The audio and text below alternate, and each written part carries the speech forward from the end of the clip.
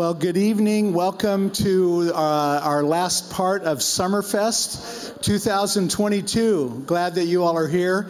And I know that if you were downstairs, you had enough to eat. And this is how the Lord multiplies the bread. We ordered food for $175, and they brought food for $195, and $225 showed up. And there was enough food for everybody, right? That's awesome. That's great. Well, so glad. Yeah, that's right. Give the Lord a hand for multiplying the bread.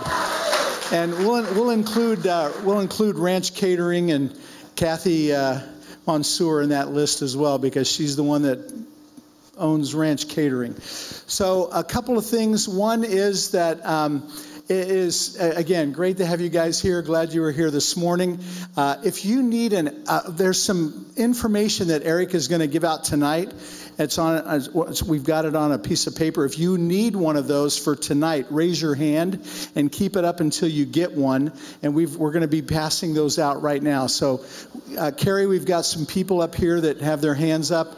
So keep your hands up and we'll get that information to you. And, we've got some shirts and some hats that are still available for Summerfest. They're $10 afterwards. Unfortunately, we sold out of all of Eric's books. So if you got one, I hope you read it and enjoy it and pass it on to somebody else. But we're going to begin with a word of prayer, and then we're going to welcome Eric back up. So let's pray together. You go ahead and keep your hands up, though, while they pass it out. Just close your eyes, keep your hands up. Okay. Dear Heavenly Father, we do love you, and we thank you so much for the joy of fellowship, and this is the epitome of it, being able to share a meal and then come upstairs and get a real meal spiritually. And so we just are so thankful for Eric and his teaching and this morning and in advance for tonight. And we love you so much, Father, and we thank you for this time together in Jesus' name. Amen. Hey, I just want to say one thing as Eric comes on up. Eric, you come on up. But I love Eric so much. He's such a great friend. And I'll tell you what, there's no one that I know that is more curious about everything than Eric. And we were asking questions. He was asking questions. I was voraciously looking things up on my phone, on Google. And as soon as I got the information, I'd pass it to Eric. He'd read it and then ask me another question. And anyway, it was a lot of fun. I love this guy and love his family. And I'm so thankful for him. But let's show our appreciation to Eric and say thank you.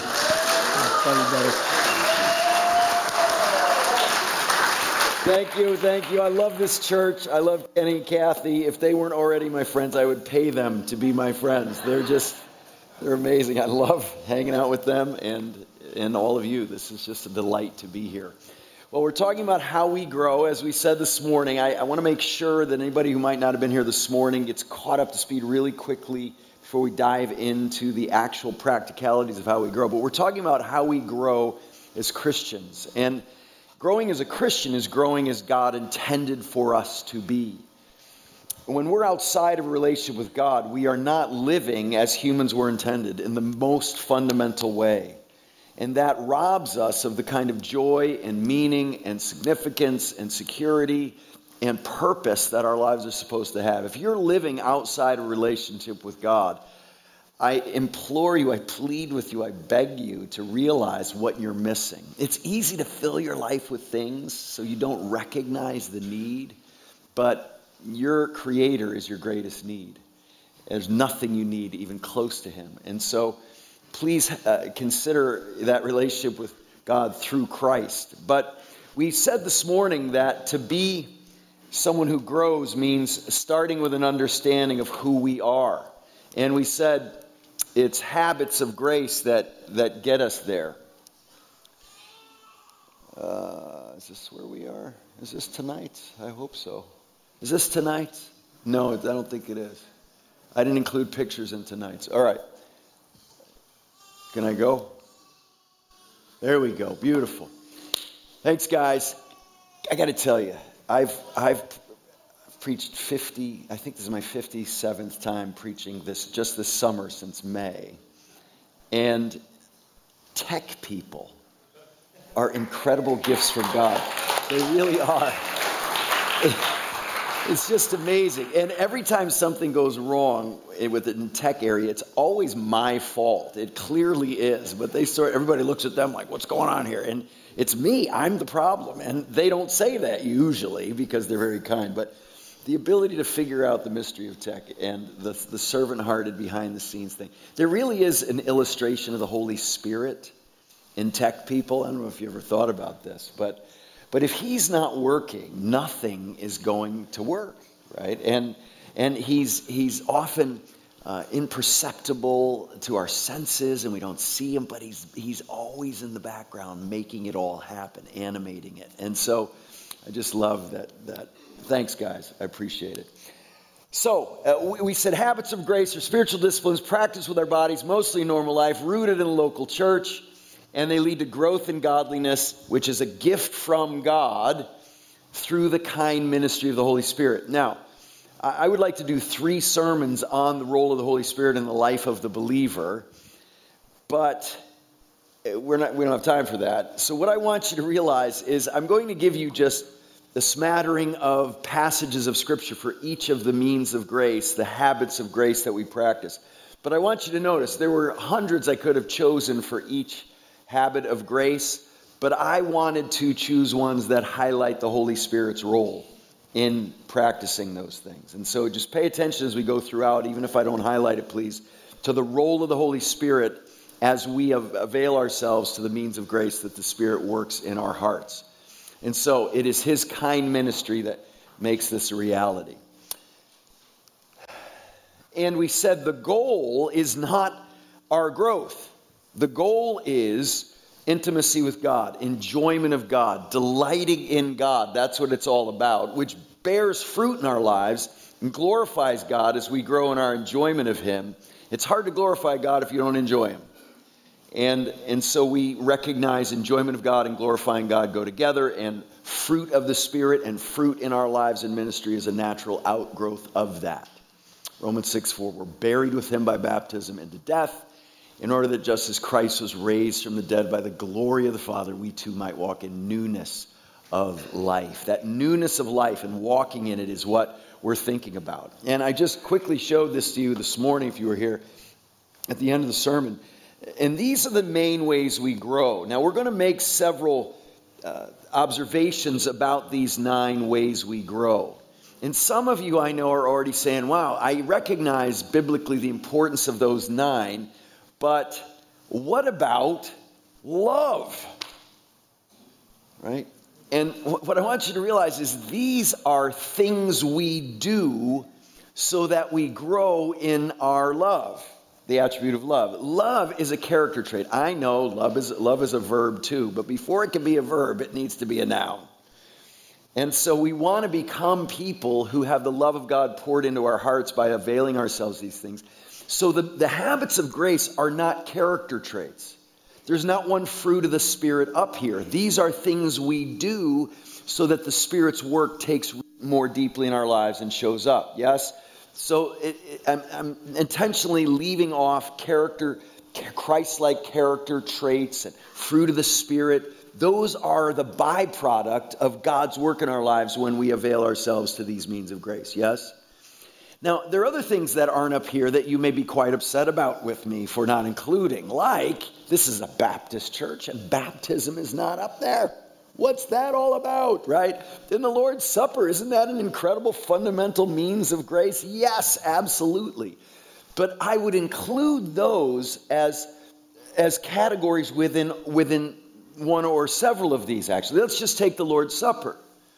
The Lord's Supper is a vital component of fellowship.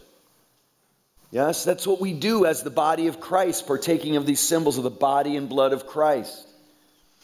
I would say the Lord's Supper is a part of proclamation. We proclaim the Lord's death until he comes.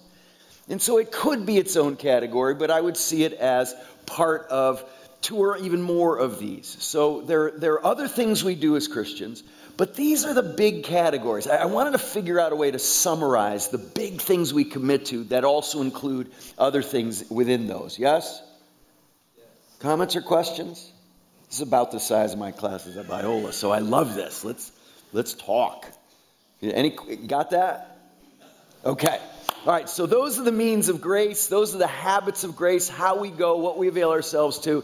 Like I said, I'm amazed at how often people find the Christian life so mysterious. And I do think there's a mystery in how we grow, the timing of it, and how God actually takes us and makes us like Jesus and works his work in us. But I don't think our role is complicated or confusing or mysterious.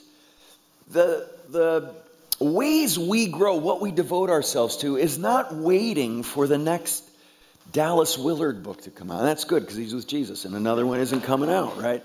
But he was known for writing really helpful books, and I'm not minimizing the helpfulness of things like books that come out, but sometimes we sort of don't like what's actually there all along in what we apply ourselves to. And so we're waiting for that next one, right? That latest best-selling Christian book to really help us figure it out, as if we don't know what we're supposed to be doing all along. It's been there all along. It's not new. It's very old, actually, the ways we grow. And so these 9 things, before we dive into unpacking them one at a time, I want us to think about some qualifying observations. 1, these 9 things work together interdependently. Maybe even as you looked at that list of 9 things that was occurring to you. What do I mean by that? These work together interdependently. Well, what I mean by it is, well, if you're going to be a man or woman of the Word, you need to go to the Word prayerfully, right? And worshipfully. And if being a man or woman of the Word doesn't make you missions-minded, you're not understanding the Word. So these all work together. And sometimes when you actually, for instance, learn the Word and put it into gear in serving, the Word becomes more true and real and transformative to you than it was before. So these work interdependently. And while we're at it, if you're going to pray, how do you even pray? Well, you pray the way the Bible teaches us to pray, right? And if we're going to worship the way we did this morning collectively, we recognize what the Bible teaches about worship, and we need biblically saturated, biblically informed worship. And prayerful, biblically saturated, informed worship with a proclamation that is included in it. And before you know it, you realize, wow, should we even separate these out? Isn't it sort of an artificial thing even to separate these out into 9 categories? Yeah, it is. But you know what? We're finite creatures. And we have no option but to separate things out, think about them one at a time, especially men. Aren't very good at thinking about more than one thing at a time. And that's a generalization. I know it's not true for everyone, but it's true for most. And so it's a generalization. So there you have it. These work interdependently, yes? Stop me at any moment. I love to be stopped, except by police on the road. So, 2, habits of grace look mostly normal. I so want you to appreciate this. They are worked out in the midst of normalcy. Yes, there are the burning bush moments in our lives, these kairos moments where God clearly is intervening in ways that are unmistakable and undeniable. And we love those and we embrace those, but we need to realize that even biblically, the burning bushes are few and far between. We need to back up and realize, yes, what an awesome experience Moses has at the burning bush, but he had been in the wilderness for how long before the burning bush? 40 years. And before the Exodus, how long had Israel been in Egyptian captivity? 400. And so we can think the Christian life is like Sports Center. Ken and I we went to the Padres game last night, and we watched the game. And man, it's a commitment of time, right, to watch the game. And we were talking about how thankful we are for things like DVRs. I think someone's related to a DVR in this congregation somehow, yes. Where you can condense it. But can imagine if all anyone ever knew was the DVR condensed version of a baseball game. And that's what they had a steady diet of in their life. And then they actually went to one. Like, what is all this downtime? right? This is so boring, right? And we can have a highlight reel, DVR version, or ESPN version of the Christian life where we think it's just one highlight after another. How misleading if you weren't mentally filling in all the gaps instead of the 17 seconds of highlight that a 3-hour game included. In the Bible, it's a lot of highlights, but we need to make sure we remember the long periods of just faithfulness. In between the times God shows up in obviously powerful and miraculous ways. And the job we have is to translate the powerful, eternal realities of being part of God's kingdom's advance into the dailiness of life. I have found, for me at least, this is one of the greatest challenges of being a Christian, is translating these awesome kingdom of God movement of which we're a part into changing diapers and sitting in traffic, which is most of life. And I especially talk to young people about this a lot. Young people want action. Now, have you ever heard the expression, we need young people in the church to set it on fire, and old people to keep them from burning it down? And there's a lot of truth to that, right? We need each other. And I just love how wonderfully generationally diverse the group here and that this church is. It's a glorious, I hope you appreciate what a glorious part of this church that generational diversity is. A lot of churches don't have anything like this. This is very special. We hear a lot about diversity, which is great, but we don't hear nearly enough about generational diversity. That's actually explicitly biblical diversity God calls us to, is the older discipling the younger. And so we commit to this in the normalcy of life. It looks mostly normal. And 3, it takes discipline. I said this morning, I want to restore a positive view of words like habit or custom or discipline or even religion. I'm writing a book right now called 20 Things Christians Should Probably Stop Saying. And one of them is, I think we should probably stop saying Christianity's not a religion, it's a relationship. Now, every one of these Christian expressions that I'm suggesting we rethink has truth to them, which is why we use them. But especially in the context in which we're in, they can be misleading. And if you say Christianity isn't a religion, it's a relationship, that's not actually true. It's an overstatement. It's a relationship fundamentally maintained by religious practice. Now, God hates religious practice devoid of the relationship, to be sure. But let's not overstate it and think you can maintain any relationship without faithful attentiveness to that relationship, right? Imagine if I said to my wife, when she came to me and said, you know, Donna, Eric, it's been 3 months since we've been on a good date. And imagine if I said to her, oh, honey, it's not about what we do, it's who we are. Oh, honey, this is about an organically developing relationship, not about a list of things today. It's not some checklist. Why so legalistic about our intimacy? Right? She wouldn't buy it for a second because she knows every relationship requires attentiveness regularly. And the Bible says things like Jesus, when he was in Nazareth on the Sabbath, went to the synagogue as was his custom. He did things in ways where you can count on him. Jesus wasn't flaky, waiting for the Spirit to tell him what to do on the Sabbath. Right? He went where good Jews were gathering. And so it takes discipline. And it looks mostly normal. And this discipline is long-haul discipline. I will say to my students who say, you know, I'm just floundering in my faith. And I'll say, well, are you in the Word? And they'll say, I tried that. You tried it? What do you mean? I was really consistently in the Word. For how long? Like 3 months. Oh, we have a different definition of what consistency and long-haul faithfulness and discipline means. You're making friends with the Word. And friendships take time to develop. It takes discipline. It's like my son. My son was 10. My son Sam, he was on the right side of the picture I showed this morning. And he one day said to me, he was 10 years old, he said, "Dad, can I go lift weights with you?" And I said, "Sure." It's a little young, but I wasn't going to stack up the weights on him or anything. So I said, "Sure, let's go." And we went, we lifted weights. I was teaching him how to lift weights. We lifted for a good hour.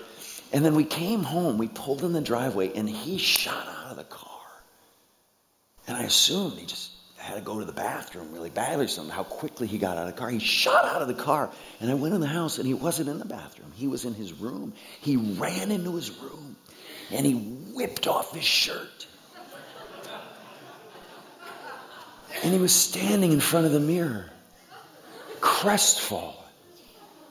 And I said, "Sam, what's wrong?" He said, "Dad, it didn't work. I don't look any different." I said, "Oh, son, sit down. Let me tell you how this works."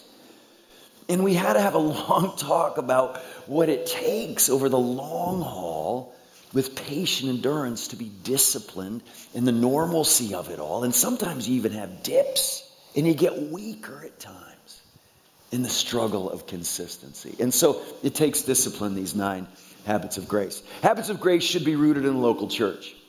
I'd love to give 3 messages just on that. And I love that you're here. I love that you're here in a local church gathering. There's nothing like it. I minister a lot with para-church organizations. But, I only tend to agree to link arms and minister with para-church organizations if they really believe they're para-church organizations alongside with organizations. Alongside what? The local church. Because the local church is the institution, organization, organism that God has created as the fundamental way he is going to grow his people and advance his gospel in this world. There's nothing close to it in what God has done. And so these need to be rooted in the local church. All 9 of them do. That's when they happen best. I would say that's when they only happen in their ideal way. They happen wonderfully outside of the local church context too. I'm not minimizing that. But fundamentally, even those times they happen outside the local church, they need to be connected very consciously to the local church. That's why this morning I showed you a picture of some of my people from my church saying, "I come here representing Grace. I'm not some speaker who is a talking head disconnected from a local body to whom I answer." And so they're grounded in local church. 5, habits of grace are spirit empowered. We need him to make these effective, transformative, dynamically helpful in our lives. And as I said, watch the passages I chose for each of the habits of grace. They all have spirit references in them. I'm pretty sure they all do. 6, habits of grace kill sin. This is something I realize some Christians I don't think really believe, that we can actually kill sin. Now, yes, sometimes we have simplistic views of sin, that the day you become a Christian, you suddenly don't cuss anymore, or you don't have these things that have plagued you in your life. And God does that sometimes, just. But we need to realize that primarily we are freed from sin by the transforming of our minds as God works through all the means he does. And we start to hate sin and love righteousness and kill sin off in the process. It's one of the questions I actually ask potential faculty when I interview them at Biola. I say, "Do you believe that you can actually kill sin?" Not every time. Some sin I battled in my life, throughout my life, as long as I can remember, and still to this day. But I've actually seen, one of the coolest things about being my age is looking back at sin that used to plague me, that now not only doesn't plague me, I can't believe it ever did. It's just amazing to say, yeah, that sin is dead to me. I see it for what it is finally. And I don't even have to fight temptation for it. It's gone. It's beautiful. And that can really happen. God can kill off sin in our lives by the means of grace, the habits of grace. And finally, habits of grace express and enable enjoyment of God. As we said, that's the ultimate goal, intimacy with God and enjoyment of him. All right, any comments, thoughts about these qualifying statements on the habits of grace? Yeah. Yes. Right.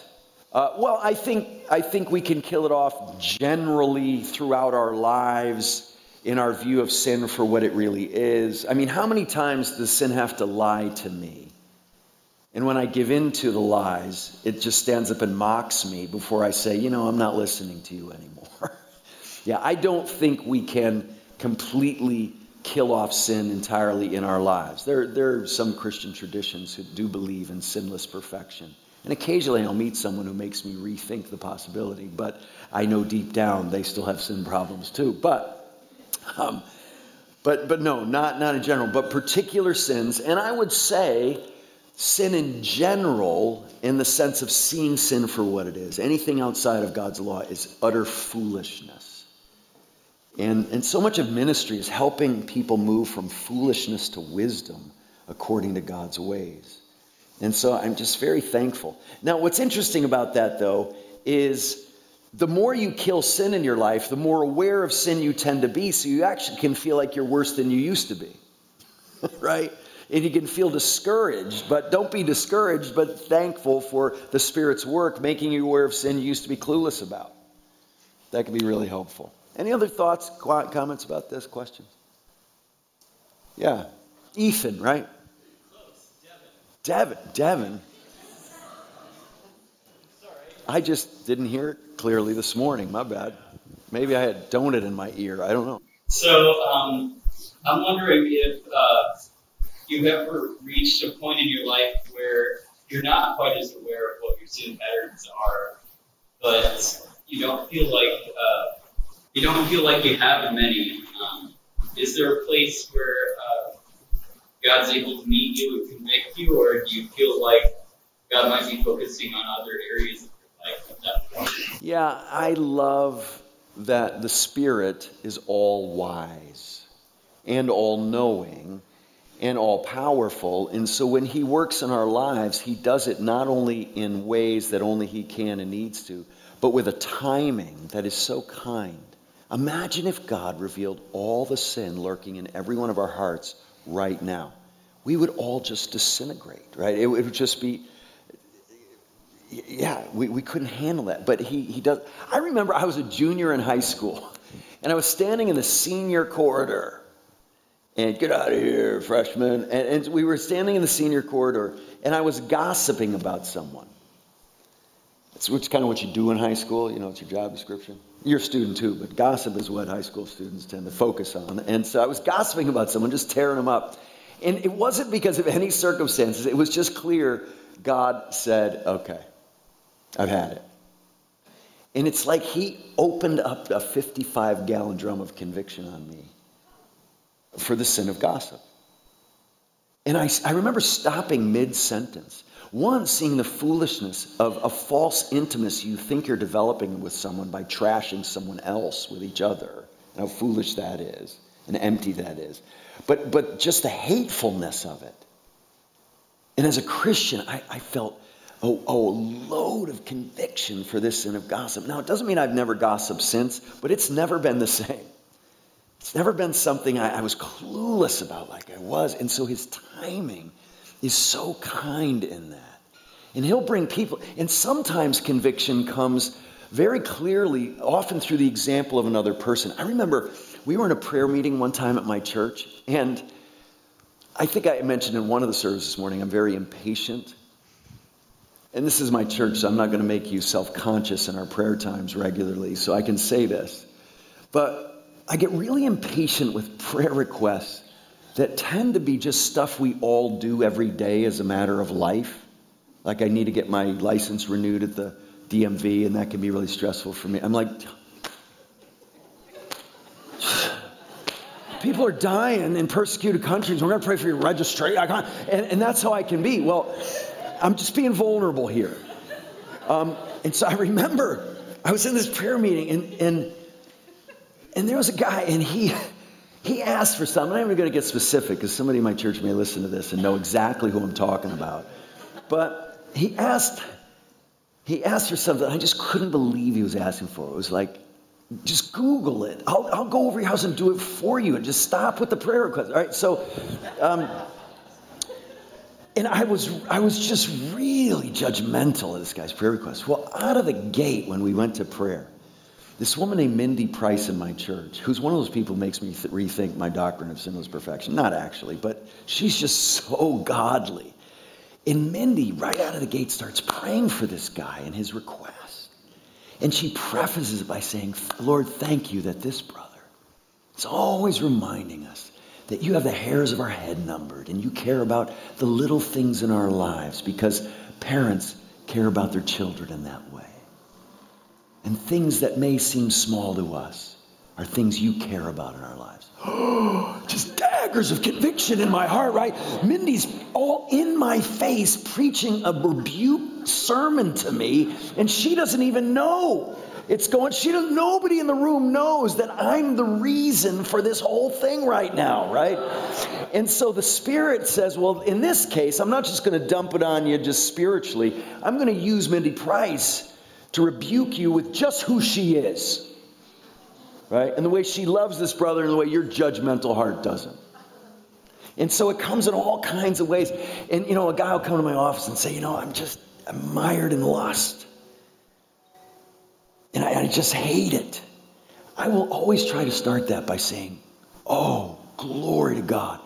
Before we talk about the lust, let's thank God for the Spirit's obvious work in bringing conviction of sin. That's one of the main things he does. You're alive. You're real because you can't sin and not have it bother you. I heard one time somebody say, the difference between a Christian and a non-Christian is not that Christians don't sin. It's that we can't enjoy it like we used to. Right? It bothers us because the Spirit's working now. Those two can't go together anymore. And so yeah, it's just an amazing thing the way the Spirit does that. Does that help, Devin? All right. Is there anything I can do about this? Or is that just me again? My ears? You hear that? Just my hearing aid. All right. So, anything else? This is great. As a teacher, I've learned that very often what God's people are bringing to the table is way more what he wants to do than what I have in my notes. So I'm saying he doesn't use notes or planning or preparation. I've done lots of that. But I really want to listen to what's going on among God's people as the Spirit works. So is there anything else? Can you elaborate on maybe some of your experience that you're thinking about that these habits of grace express and enable the enjoyment of God? Yeah, so keeping the goal in mind of, yes, I will repeat that question. Could I elaborate on how the habits of grace are connected to enjoyment of God? Because it's easy for us to shift to character formation, character development, making myself a better person, self-help movement, right? And it's easy for that to happen, but that can't be the goal. Satan is so shrewd in the way he'll get us to devote ourselves to good things for the wrong reasons, the wrong ultimate goals, and even settle on preliminary goals on the way to the ultimate goal. And that's why a radically God-centered goal of our growth is so important. This is not to become better people. Boy Scouts will do that for you.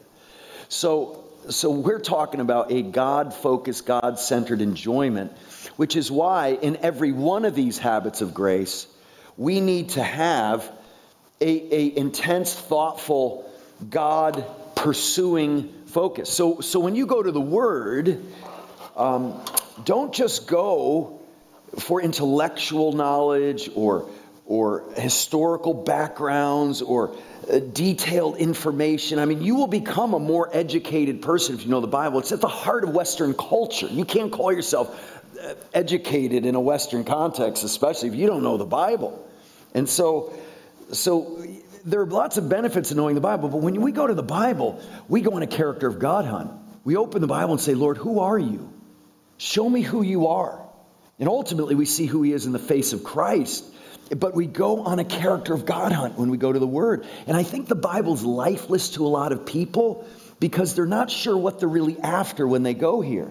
But I want to know my Creator. I want to know the one who wrote this through inspired authors so I can know him. And it takes patient endurance to hang in there in a year through the Bible in a year reading program when you hit Deuteronomy, right?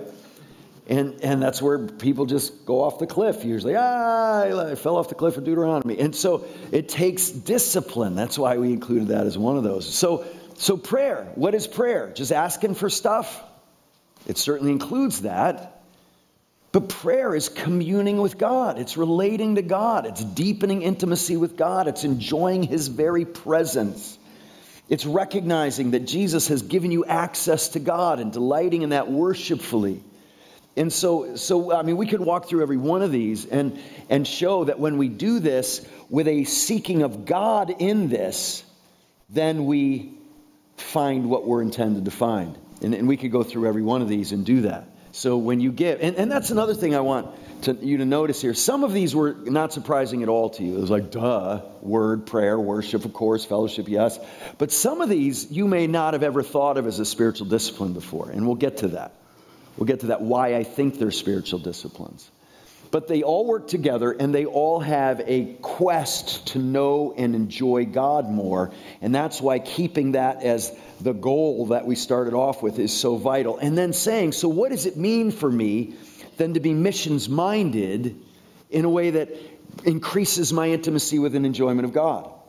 Well, it means we don't just do missions out of obedience. We do missions because we delight in God and want other people to delight in Him too, and for Him to be glorified through their faithful lives. See, missions, yes, is because we love lost people. But it's John Piper's subtitle of his book, Let the Nations Be Glad. Missions exist because worship doesn't. There are places where Jesus isn't being worshiped, so we go because that bothers us that He's not being glorified the way we've learned He deserves glory. So there's a God-centeredness to all this. Service can become very horizontally focused. Very horizontally. We have an amazing orphan care ministry at our church and the food bank I mentioned this morning. It is so easy for those ministries to become all about the orphan and the hungry people in our community, instead of God being glorified through their lives and using this provision that we give them in God's name to bring them into relationship with God so that they worship Him with their lives. And we enjoy His work in their lives when we see that. So every one of these, we need to go about with a very intentional God-centered focus that doesn't get derailed. Does that help? Okay, great. All right. There it is. What a great segue, Ed McMahon. Two-thirds of you have no idea what I just said. And I like that. I enjoy that. We older folks need some inside jokes. You kids have all of them. So we need a few too. Delight yourself in the Lord, and He will give you the desires of your heart. Commit your way to the Lord. Trust in Him, and He will act.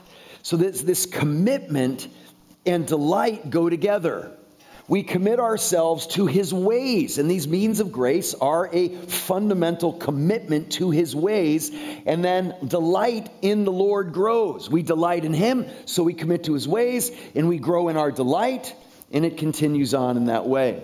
So His delighting in Him is what this is about. All right, you ready? Here we go. We're finally, getting to unpacking them one at a time very quickly.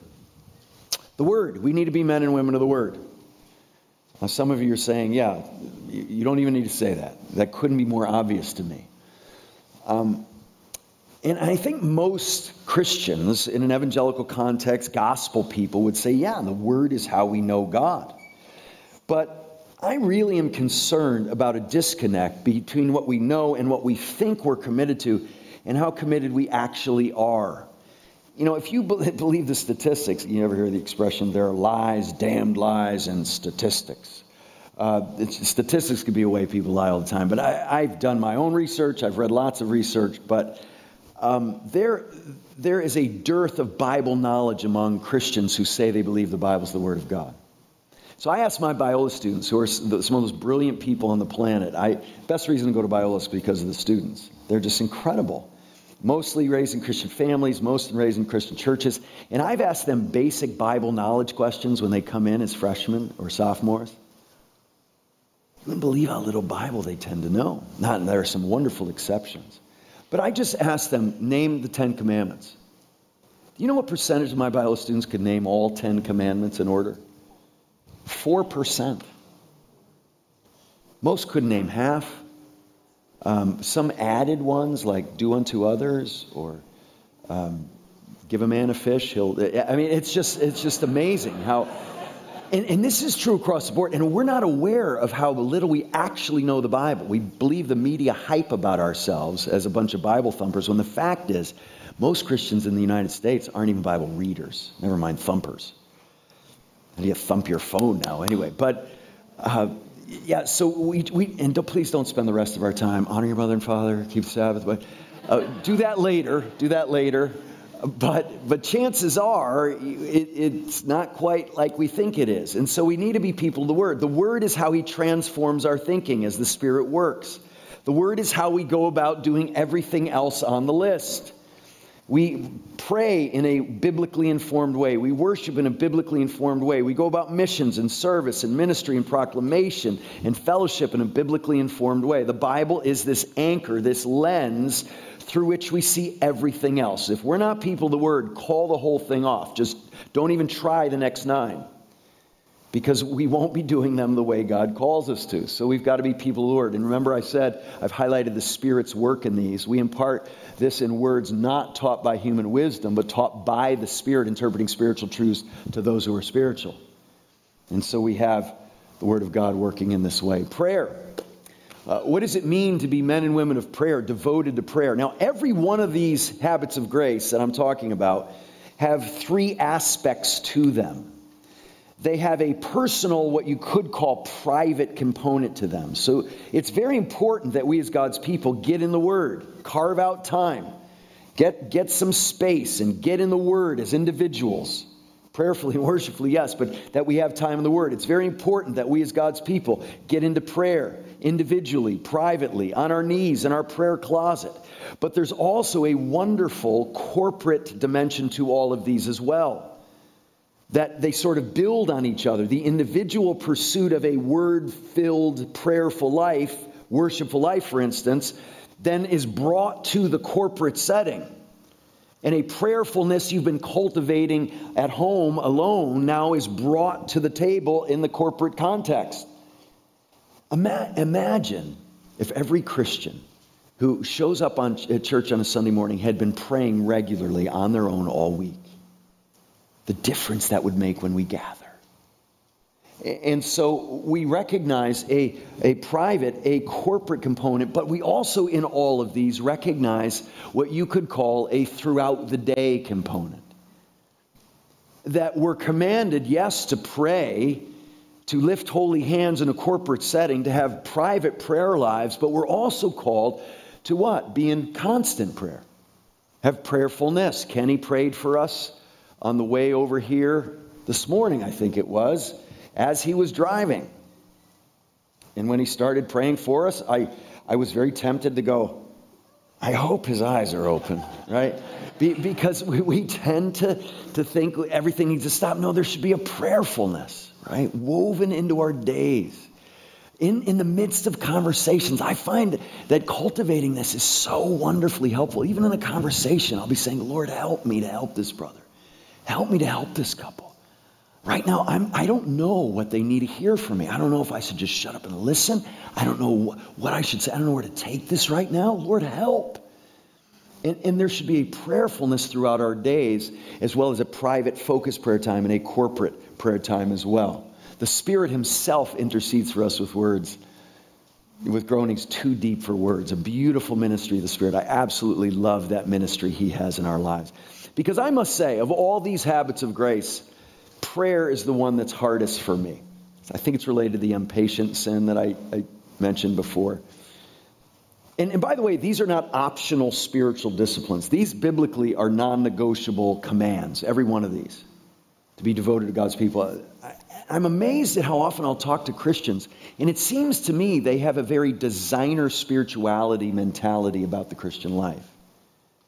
You know, there'll be something clearly commanded in the Bible, but they say, you know what, that was not very important to me. Like a guy told me after COVID regulations stopped and we were able to meet again, he said, you know, I enjoy it online more. You extroverts need to actually gather. Right, so he pulls this character trait he perceives about himself and he uses it to get around a command in Scripture to gather. And And I say that because I think every one of these things we're talking about are commanded, but I do not believe journaling is commanded. And I'm really glad, because I've tried it lots of times, and I gave up a long time ago.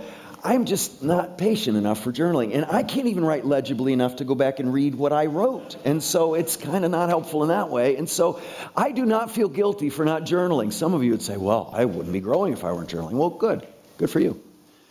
I wouldn't have grown the way I did if my parents were divorced. You don't want to make that a rule for everybody, do you? So some things aren't commands. I can list a lot of other things like that. But we don't want to make commands out of our experiences, and we don't want to make commands optional spiritual disciplines. These aren't sort of do it if it's working for you sorts of things. It's just amazing how I'll talk to Christians and say, I don't really get into that. You know, I love studying the Bible, but prayer, I don't like singing. I don't like worship. You don't have that option. And I've said to people, if you don't like worship, why in the world do you even want to go to heaven? Just read the descriptions of heaven and the world. Why do you want to go to heaven? You're going to hate it, right? If you don't like worship now. And so the Spirit does this for us, and prayer has been a struggle for me throughout my life.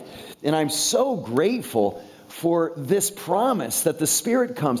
Can you imagine if someone recorded your prayers in the morning and then played them publicly? Like if you listened to my prayers in the morning, played publicly, it'd be really embarrassing to me. There'd be like, Eric, that's like the fourth time you just said that same thing again. And those 3 sentences made absolutely no sense at all. And what was that long period of silence? Was that contemplative meditation? Nope. Spontaneous nap in the midst of my prayer time is what that was, right? Yeah, I get some great naps smack in the middle of prayer time. And I used to feel so guilty for this.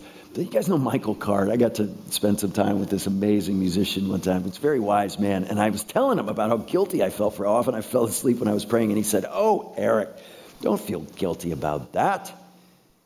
Do you think an old dog feels guilty when he falls asleep at the feet of his master? I love that interpretation of my sleepiness in my prayer time, right? So yeah, it's communing with God. And the Spirit listens to my groanings. You know, I've been praying for people in my own family that they will come to trust Jesus for 45 years. There's some people I've been praying for 45 years. And I've prayed everything I could think to pray. I've prayed, Lord, bless them so they'll turn to you. Lord, take everything away so they'll turn to you. I've prayed, Lord, take my life if that'll somehow do it. And I'm at the point with some people and some issues in my life where my main prayer is, And the Spirit says, got it. And he takes it before the throne and he translates it into an intelligible prayer based on what he knows is going on in my heart. Is that great news? The kind ministry of the Spirit. So men and women of prayer is what we're called to. Next, worship. And I really want to emphasize this. I went for a long time in my Christian life where my only worship was the second and third aspect I've talked about. A regular corporate component of my worship. And I would say, and it's linked to the curiosity that Kenny mentioned that I just have it to a fault, is I found myself easily worshipful throughout the day. And I've tried to help my family with this. Like, we'll go to beautiful places. We'll be in Yosemite and we'll see that valley. And it's literally breathtaking. And I mean that. It's like somebody pulled the air out of my lungs when I see the South Valley and when I see Bridal Veil Falls and I see these beautiful things. But we've got to say, what an awesome waterfall. How about the God who made it? What about him? This is just a little... And how awesome this is. And so we recognize who God is. We see his creation as a means, a conduit, an avenue of worship of him throughout our lives. And so I want to encourage you, but I went a long time with just corporate and throughout the day worshipfulness and not enough private worship. What do I mean by that? I think a lot of devoted Christians I know spend time in the Word and prayer. But I think many of them don't then in any way sort of turn the corner to a worshipful expression where before you end your time in the word or prayer, you express your affections for God, your adoration for God. For me, it's singing. It doesn't have to be singing. Singing is certainly not the only way we worship God, but it's really a biblical primary way, which is why the church has always been so committed to it. And so I don't have a good voice, but I make myself sing in the morning. And it's real. People in my life are so glad I do this because I'm one of those people who never wakes up in a good mood. I don't know if you know these people. My wife is the opposite, and she's so annoying because she's so happy in the morning. Good morning. What's so good about that? That's why sometimes I'll get up at 4, so by the time I have to face people, I'm human, right? And so, but if I spend time in the Word and prayer, and then if I open up a hymnal and I sing a hymn, it's so good for my heart. There's a tenderizing effect that expressing worship, especially in singing, makes a huge difference. I have a friend he was from a hockey family. I grew up in the Northeast in Connecticut, and there were a lot of hockey families. Anybody know hockey families? Like, no, Sandy, yeah. Where'd you grow up? So. There you go. You know hockey families, right? So they wear untied Timberland work boots, jeans, flannel shirts untucked, mullets very often, and a tough guy look. Hockey families. And I knew a lot of hockey families growing up. I played a lot of hockey. And my friend Jeff was the youngest in a family of 8. 5 boys, 5 hockey playing boys. And Jeff looked up to his older brother Bob more than anybody on the planet. Bob was his hero. And Bob was a hard-drinking, partying high school kid and a tough hockey player. And Bob had an accident where somebody got killed. And it crushed him. And it turned his life around. And he trusted Jesus and became a devoted follower of Jesus. And he still is to this day. Well, Bob would tell Jeff what had happened to him. And Jeff would be kind of interested, but he didn't really get it until the first time he went to church with his tough hockey playing brother. Still had the mullet. But when he looked over at his brother, his big, tough hockey playing brother, with his eyes closed, pouring out his affection for God and singing, he didn't even have a category for it. He's, what has happened to my brother? Who put someone else in his body, right? Well, that's what knowing God as the one who saved your life will do for you. Hearts that have been set free from slavery are prone to sing. I mean, just look at the tradition of Negro spirituals, people who suffered most in our society, coming out with some of the most incredible affection expressed to God in singing. And so worship is something we need to cultivate. Again, imagine if we all had private times of worship and then came into our corporate times. How different it may be. Worship. Giving. Boy, I could spend a series on this, and I actually have. But giving pries our hands off of the idolatry that tends to always lurk in our lives. The Bible says so much about giving because God knows that where your heart is, there is your treasure. And our treasure so easily becomes the resources we have in our lives is the source of our security and our significance and our meaning and our purpose. And every time we give generously, every time we give self-sacrificially so we feel it to the work of God, God is doing a glorious sanctifying work and prying our hands off our idols. It's a wonderful discipline. And again, this is one of those disciplines we tend not to see as a spiritual discipline. This is kind of what you do after you're godly. No, this is what you do on your way to being godly. This is a practice you devote yourself to, and you will start to find a reprioritization of your heart, of your desires, giving generously. And it's good. You know, I know the command not to know what your right hand and left hand is doing, keep sort of your giving a secret.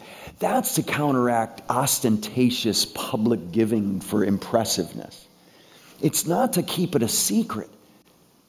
I think most guys would rather talk about a porn problem than their giving.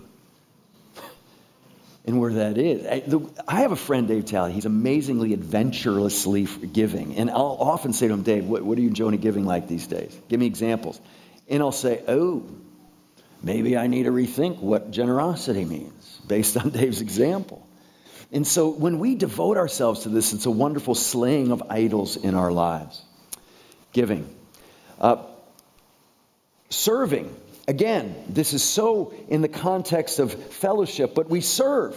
We lay down our lives as the one who came to serve and not be served and give his life as a ransom for many. And realize how many of these things, how all of these things are things we do with Jesus as our example. Again, see the Spirit's work in this? Same Spirit, varieties of service, same Lord, varieties of activities, but the same God who empowers them all and everyone. There's a Trinitarian core to all of the Christian life. And here's a really explicit example of that. Father, Son, and Spirit working in all of this. God the Father, Jesus the Lord, and the Spirit working in the context of the church in the way we serve, in the power of serving. And again, serving like giving is a releasing of our idols to God. The idol of our time, the idol of our attention, the idol of our resources, our energy. We depend on the Spirit to do this for us in our lives. Proclamation. Another one you may not think of as a spiritual discipline, but it is. Listen to Philemon. I pray you'll be active in sharing your faith. And then you expect him to say, so the people to whom you proclaim will have a full understanding of every good thing you have in Christ. It's not what it says. It's so you, Philemon, will. I've been telling the Dodds about the best pizza on the planet this week, and we went to a place that's trying to be like them.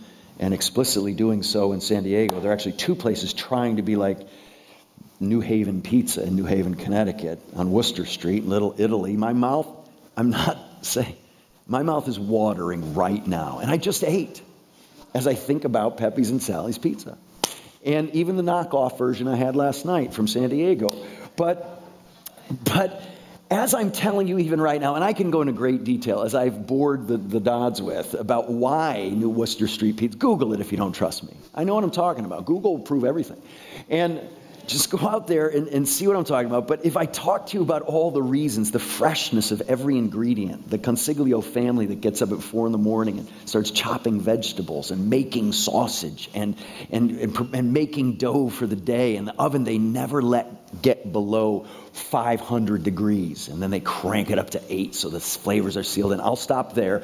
But what I'm saying is as I'm telling you about this pizza, my appreciation for it is deepening. And it's like that with anything. When you speak with appreciation and affection, trying to help other people appreciate and understand, it deepens in you. I think the reason so many Christians are stifled in their Christian growth is they don't speak well of Jesus to the point where it's getting deepened in their own hearts.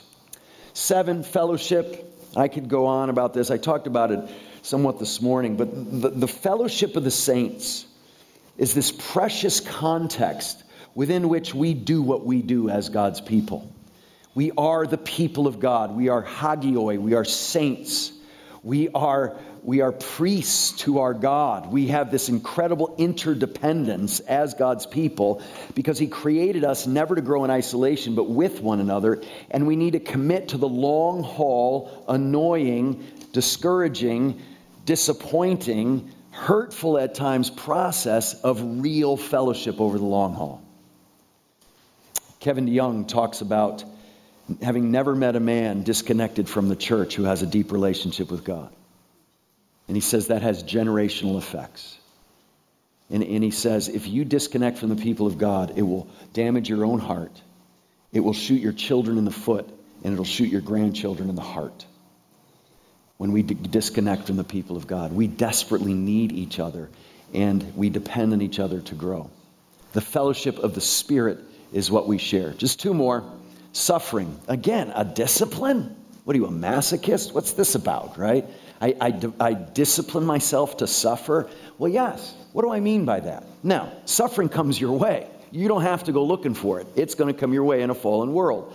But the question is, when it does, what's your attitude? What do you think about? Is it as avoidance at all cost? Is it thinking suffering is this great evil that has nothing good in it? Or do you realize that suffering produces endurance, which produces character and produces hope and does not put us to shame? because God's love has been poured into our hearts again through the Holy Spirit's work. And so we recognize that suffering in this fallen, cursed world is this primary context, this pain that God, Romans 8 tells us, has subjected the world to, is for a glorious purpose for the redemption of the children of God. So we don't settle here as if this is all there is, because that will be our temptation every time. And so suffering is something we devote ourselves to. So when it comes our way, doesn't mean you don't take an Excedrin for a headache or go to a doctor for an ailment or a therapist for help in your thinking or relationship. It doesn't mean you don't seek solutions, but sometimes we think the only answer to prayer is going to be when that problem and suffering is gone. And as a minister, people are going to come to you with problems and suffering, and they never really are looking necessarily for what God's looking for. They want to feel better now. And that might not be what God has. It may be protracted suffering for the purpose of holiness. And you have the guts to be that kind of minister and counselor and friend. And so suffering is something we move toward. We lean into suffering saying, Lord, what do you have for me in this? And I also think we do choose suffering as Christians. What does that mean? It means we recognize that we're not the only ones suffering, but other people are too. And so out of love for them, in the context of our fellowship as our starting point, we move toward people and do what Jesus tells us to weep with those who weep and mourn with those who mourn and bear one another's burdens. It's not your burden. But being a follower of Jesus means making it yours. We, for the past year and a half, in our family have gone through a just really difficult crisis. And in some ways the hardest thing, I've been through hard stuff, but in some ways this has been the hardest thing we've gone through. And I came into a prayer meeting about 3 months into this crisis in our family. And they were having a prayer meeting. And they didn't know I came in. And I got to hear my people in my church family pray for me and my family in the midst of this crisis in a way I don't think they would have if they knew I was there. I think they would have been more guarded. I think they wouldn't have wanted me to feel the effect of how it was affecting them. But it was a gift of God to know how truly, not just theoretically, the people were bearing that burden with us, but in some ways feeling it as deeply as we were. And so it was a glorious thing to share in that suffering. And so it means we move toward people, willing to take on their suffering, believing God's going to take care of us not only in our own suffering, but when we move into it in the lives of other people. I have examples in my life of people who just set the bar so incredibly high, like the Shaw family. Look at this incredible family. Guys, I think I went off the rails at the end there. Could you go back to the Shaw family? There we go. That's Brian and Amy Shaw. We met Amy at Wheaton when we were there. She was a student in my wife's residence hall. And just an amazing light. I think you can probably tell she's just incredible.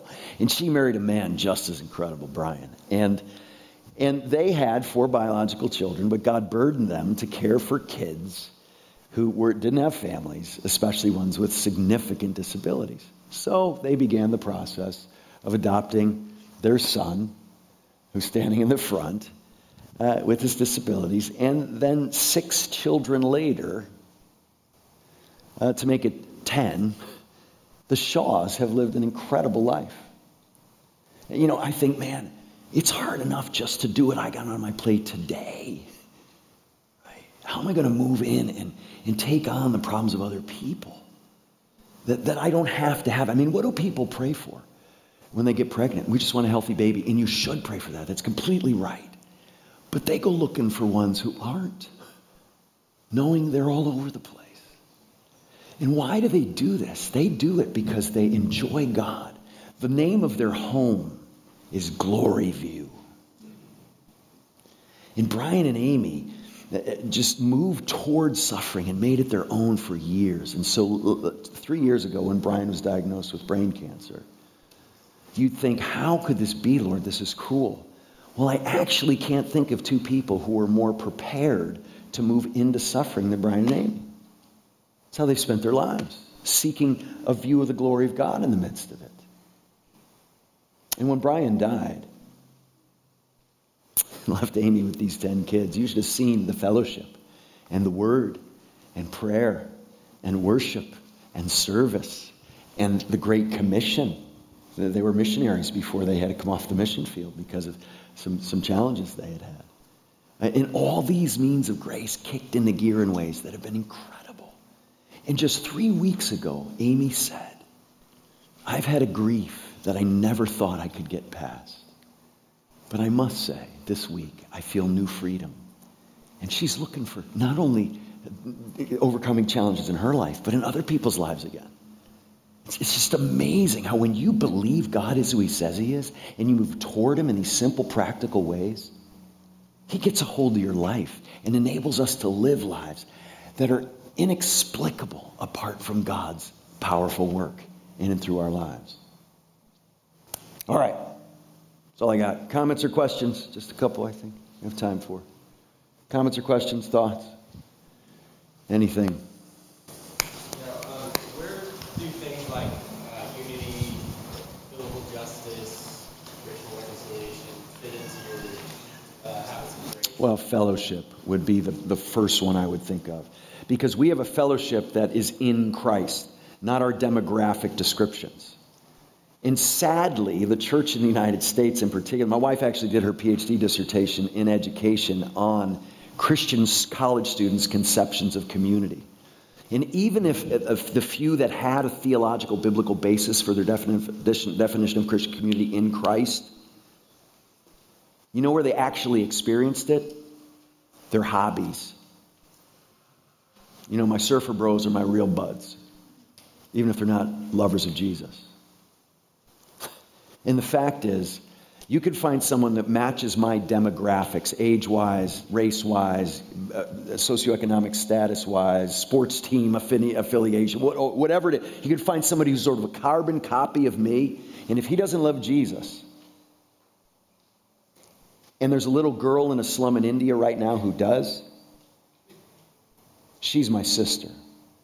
And we have a bond that so transcends any bond that this guy and I have all these similarities.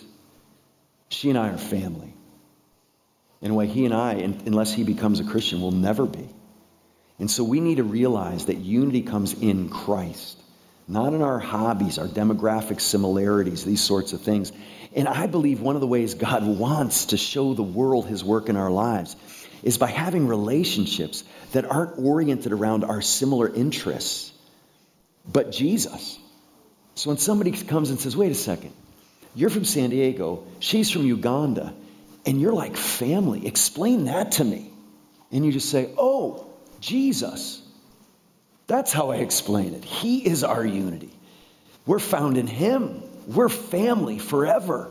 And that transcends all the earthly categories there are. And so fellowship is the lead way, those kinds of issues. And serving, that we reach the world in a missional, prayerful, worshipful, proclaiming way for the sake of the advance of the gospel to the glory of God and people being brought into his kingdom and experiencing that unity.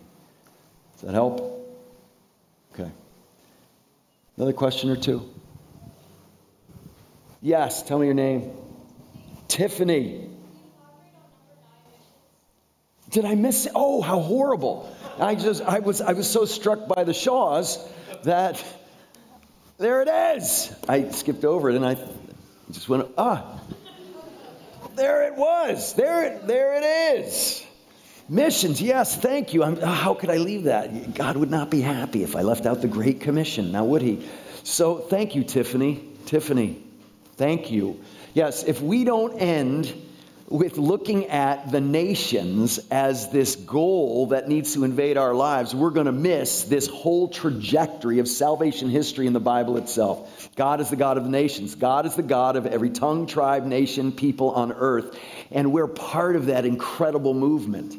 And so missions is what we're called to. So we need to be people who devote ourselves, again, privately, corporately, and throughout our days, to be missions-minded and Great Commission concerned, or else my life will get really small and focused on Eric.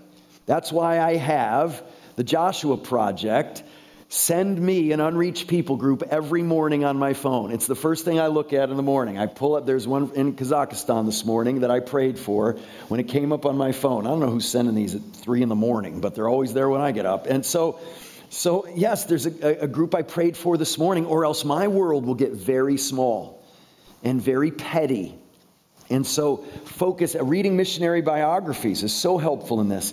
Supporting missionaries, praying for missionaries, and this is preaching to the choir. I said that. You know how idioms are the hardest thing for second language English speakers to get, or any language. All 4 of my kids had forced me hundreds of times to tell them why Dad, why did you say we're preaching to the choir? We don't even have a choir. Let me explain that. But I know this is a missions-minded church. Do you know how helpful it is to have folks who've been on the mission field lead a local church in the United States? It gets in your bones. And it won't go away once you get in context where people desperately need the gospel.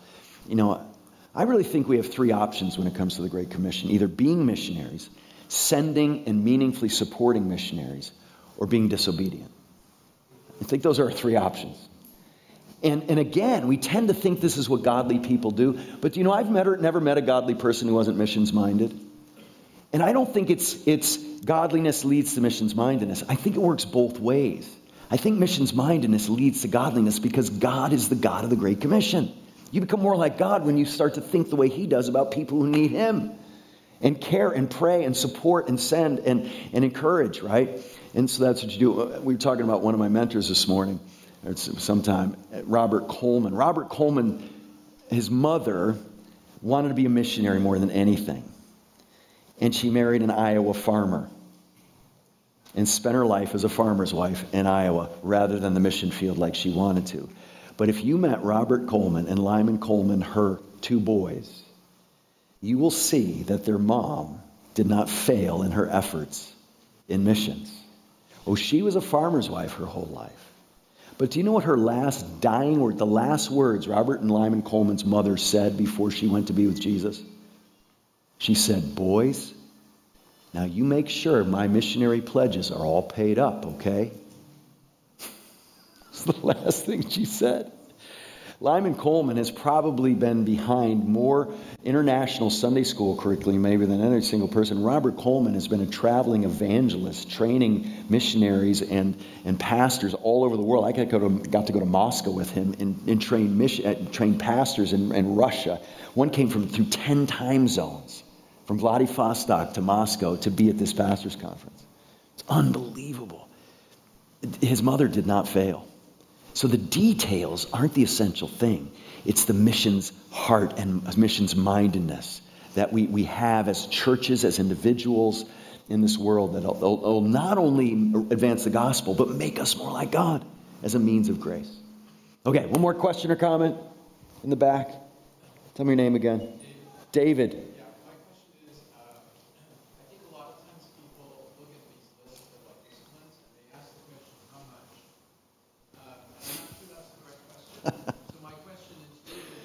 Right.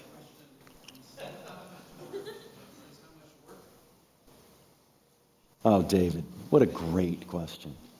That's a question from a man with an earnest heart who's asked that question of himself and has struggled. I just love that question, David. It's a great question. And I'm sorry. Yes. What does it mean to devote ourselves to these things? I'll just put it the way I would phrase it, without being overwhelmed by the how much question. When am I doing well? When am I doing well enough in these areas? How in the Word do I have to be? And it can be overwhelming. I read a missionary biography, and I read this. He spent 3 hours every morning in prayer, and I'm like, I'm a loser, right? And he loved it the whole time. Now that's the real challenge. I could spend 3 hours in prayer, but it's like, I got stuff to do, right? And so the thing that my first instinct to answer your question, David, is the how much question comes from an earnest heart, but saturating it all with abundant grace is the key. That there's grace. I love verses that say things like, God knows our frame, that we're but dust.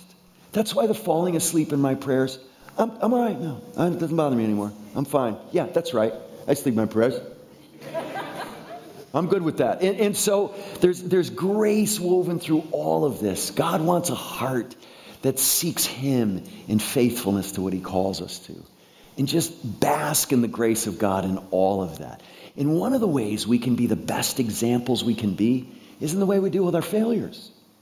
The way we deal with our insufficiencies and the struggles we have with different things. In helping people with our honesty in that thing, not that we've arrived. Paul's an old man when he says, not that I've attained all this, but I press on to the upward call in Christ Jesus. It's long haul, consistent faithfulness we're called to, saturated in grace along the way. And it's actually maddening to me because I'm very much, I was an athlete. I played football for 16 years. And to this day, when I'll go run hills at the park, I would never think of not touching that fence at the end. I would never stop a foot and a half short, ever. That's just, that's not how I was wired. And so I want to see it through. I want to know I'm doing it right. But the beauty of it is when we devote ourselves to these things faithfully, the relationship grows and there's an enjoyment of that, which is the evidence that, hey, I'm doing all right. And I want us all to experience a kind, loving Father who calls us to these relationships and disciplines in a way that is like a good father would be. When the kid's inconsistent or drops the ball or doesn't do that one well, and it comes out of a heart of love. It's not you loser, but it's my boy. It's like the Proverbs. It's I want you to have life. I don't want you to live life just on TikTok. Right? I want you to be a man of prayer, son. Can you tell I've said these words? Yes. But it's got to come from a heart of love. And it's saturated with grace. And it drives me nuts how unspecific God is sometimes. Like the giving one, for instance. It's like, give generously from a cheerful heart. And I'm like, can I get a percentage on that? Nope. Not in the New Testament. We're given generous because God has been so generous to you. Now go for it. A percentage would be helpful, though. It's not how he does it. He leaves it to us to work these things out in the context. Like over my lunch with Dave Talley that I just mentioned, talk about generosity.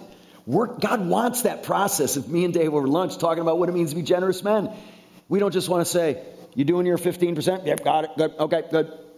He wants us to have a relational component to working these things out in our context, saturated with grace, believing that when you devote yourselves to these things, you will grow.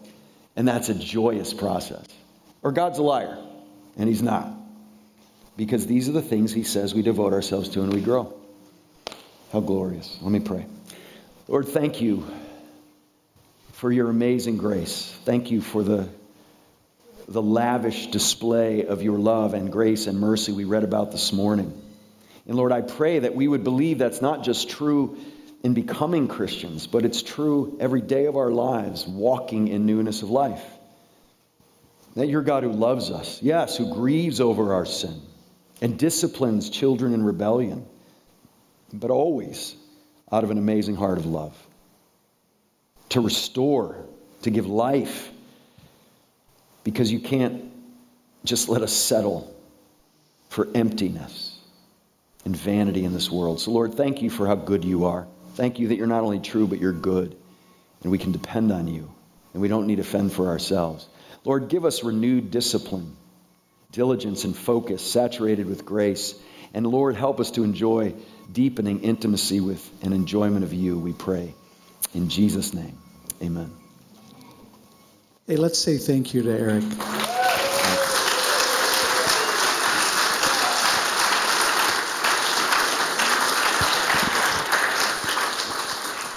Well, you know how God multiplied the food that we ate earlier?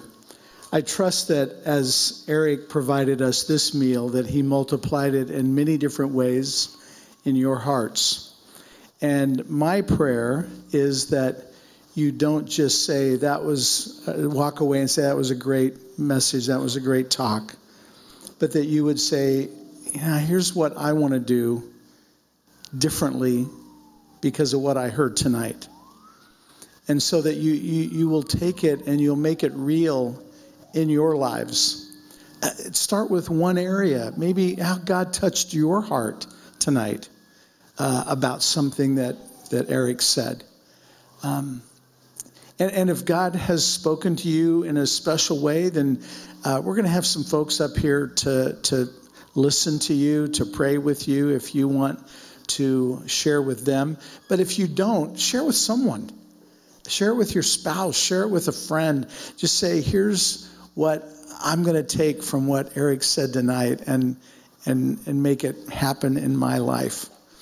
And so thank you guys so much for coming. Thanks for being here. And let's just stand together, and we're going to dismiss with the same verse that we had this morning. And again, if there was one prayer that I prayed corporately for you and specifically for you, it's this prayer in 2 Peter 3:18, that you might grow in grace and in knowledge of who God is, and that would be for his glory. And he is to be glorified. He is the great God who we do all of this for his glory. And we do it because of Jesus. And so I commit you to the Lord. And may you be blessed, and may you be a blessing to others. And even more so because of what you've heard tonight. So have a great rest of the evening. Have a great rest of the week. And God bless you. Please take advantage of being here tonight, maybe sitting in a different place where you normally sit, and meet at least one person and learn their name of someone that's sitting around you. God bless.